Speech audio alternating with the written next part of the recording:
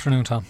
Good to have you here. We worked together in the past, and we've had interesting conversations around addiction. So hopefully today we'll have another good conversation about challenges facing young people and I suppose parents. What's your experience, Bobby, at the moment? Are you finding parents presenting with young people, or how do you come across the young people? I suppose I work in 2 or 3 different services now covering South Dublin, and the vast majority of the young people who end up accessing the service have been referred in by parents, or parents are the main drivers behind referrals, sometimes prompted or guided by other professionals. Maybe school might express concern and that prompts parents into action, or sometimes the guards or social workers.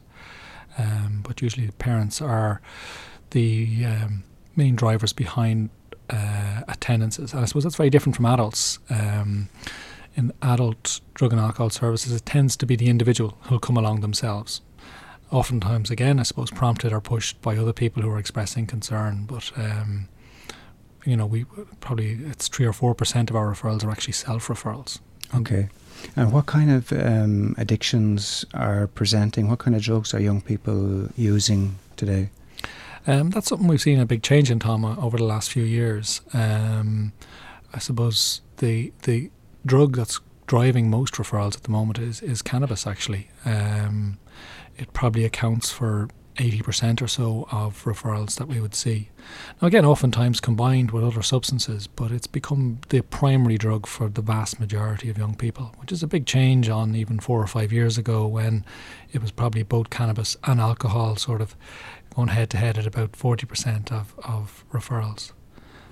And the cannabis, is that the grow house cannabis, the grass as is referred to, or is it the resin, or what?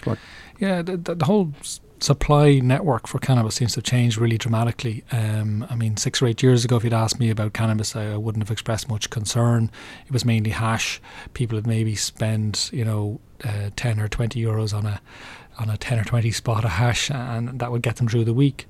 But what we're seeing now, is this move towards herbal cannabis, which does seem to come from the grow houses. So it's the dried leaf, I suppose, of the plant. And people spending, 25 to 50 euros a day on cannabis, and quite routinely. So young people getting into debt, and it's a dramatic change. 15 years ago, I suppose, 20 years ago, Dublin was really concerned by heroin abuse, very appropriately so. But the amount that young people are spending now on cannabis would maintain a heroin habit. Mm-hmm.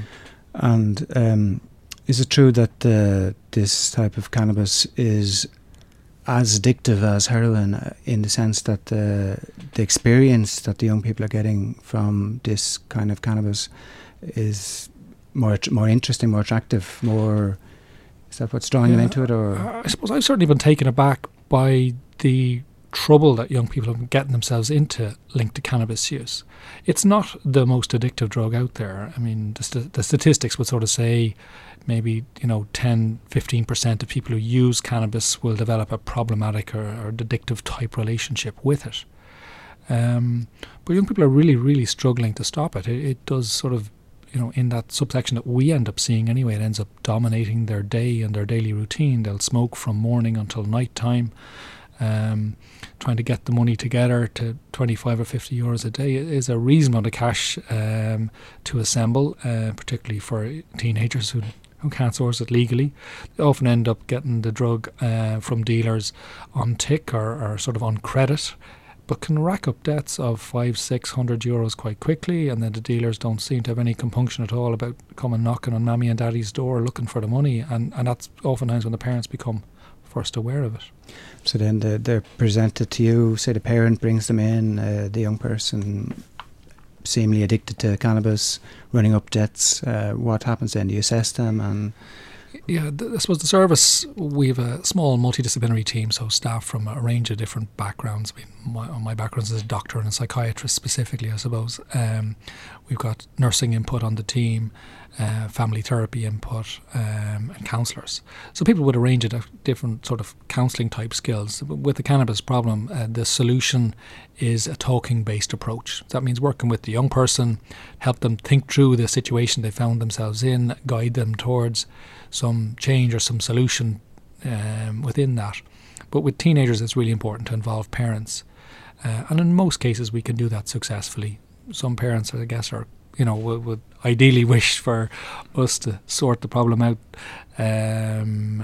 ourselves without too much input from them, but it usually does involve active input from parents, and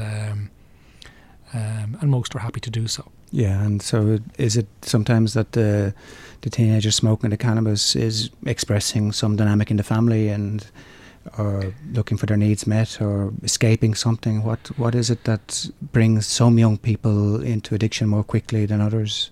Yeah, I suppose my view on addiction, whatever substance you're addicted to, is that there's many very different routes into it. I think for a lot of the young people who drift into problematic cannabis use, it's often in the context of peers that their use will sort of escalate. They fall in with a group of pals who are like smoking a bit of weed, and it all seems harmless and pleasant initially.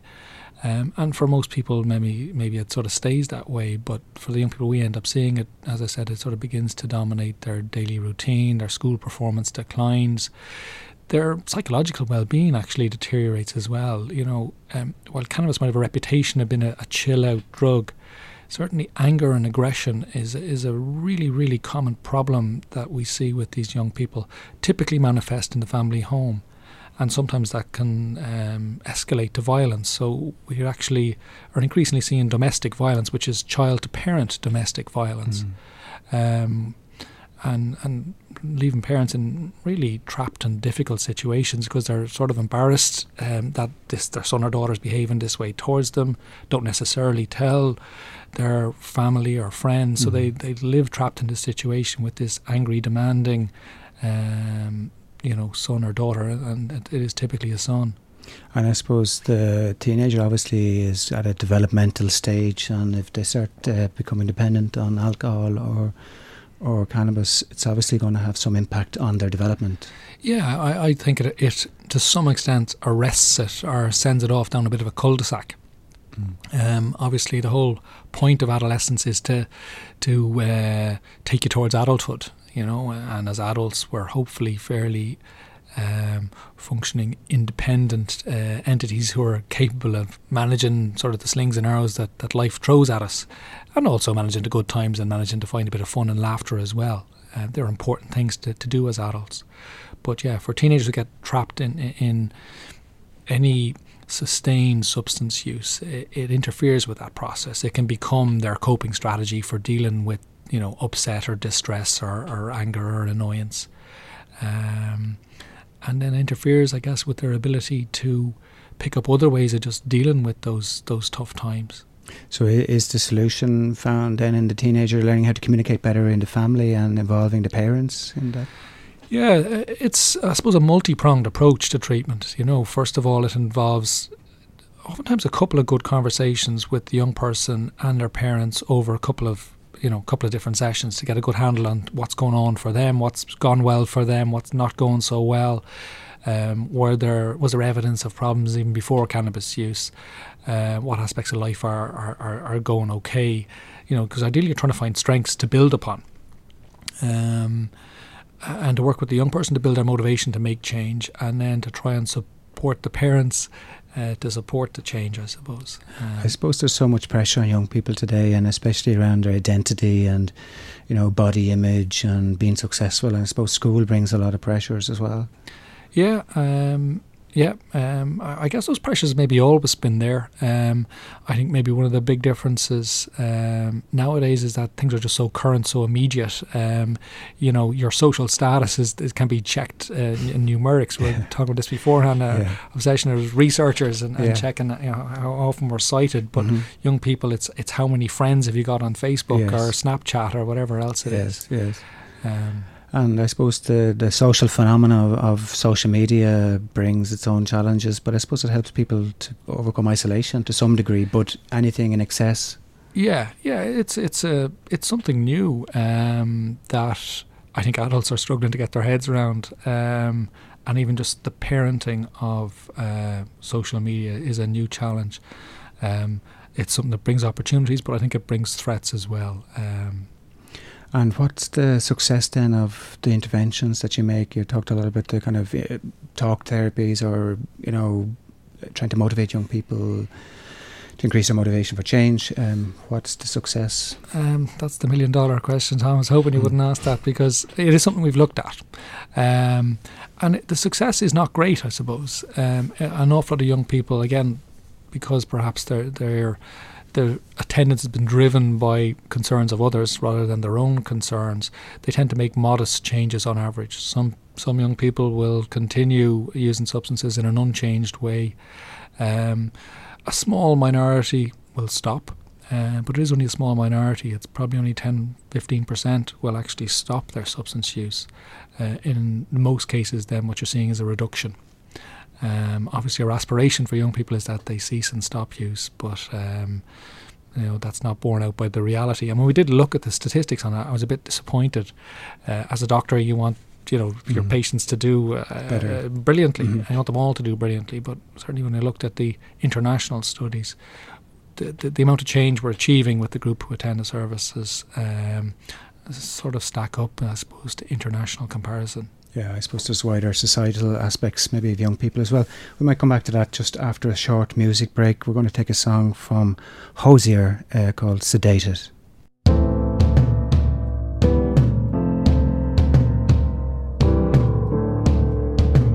You're listening to Addicted on 103.2 Dublin City FM, and I'm talking to Bobby Smyth today, consultant psychiatrist working with young people in Dublin. Welcome back, Bobby. We're just talking there before the break about the outcomes, I suppose, and obviously outcomes are hard to achieve in treatment, and you mentioned there the work that you're doing.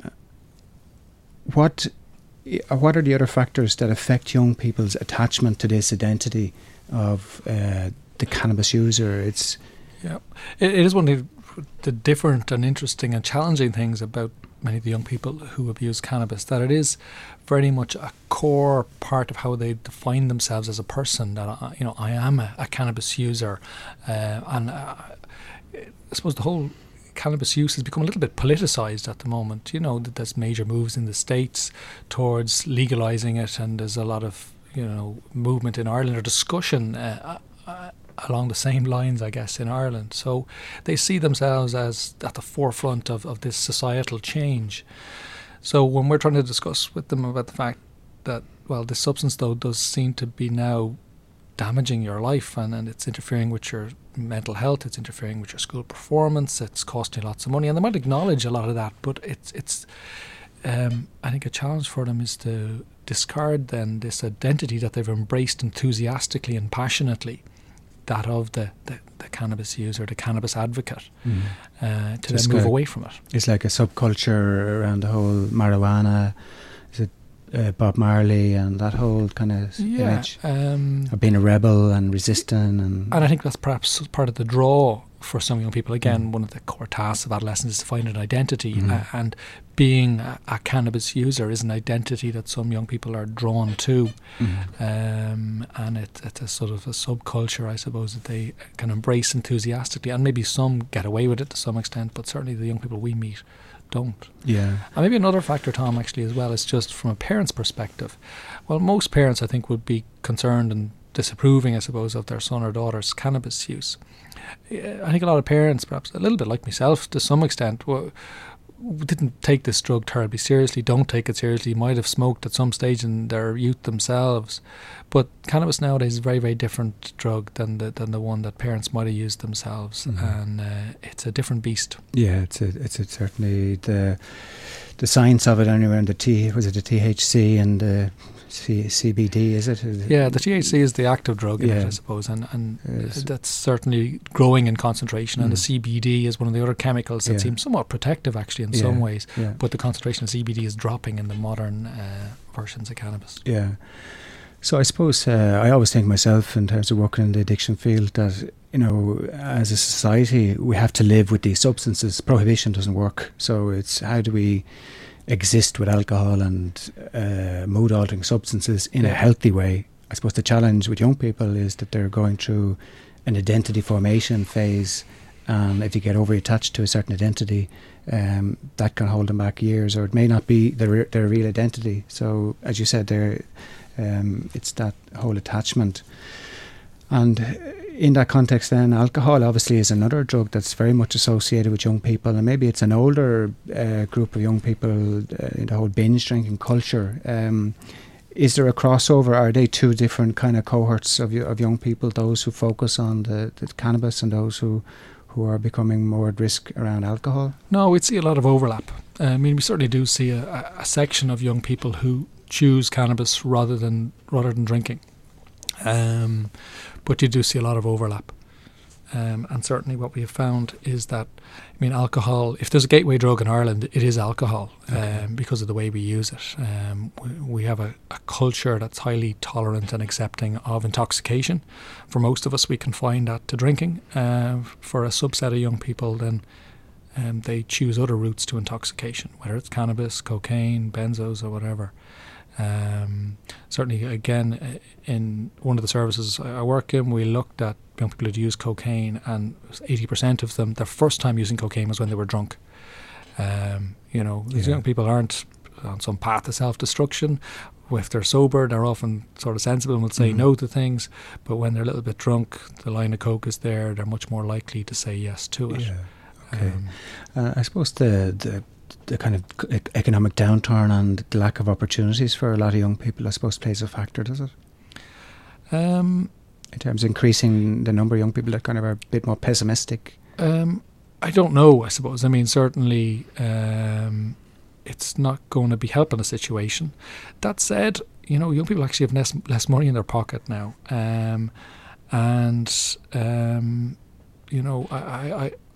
There's actually good research with regard to, say, alcohol abuse, that the more money young people have, the more likely they are to run into problems. Okay.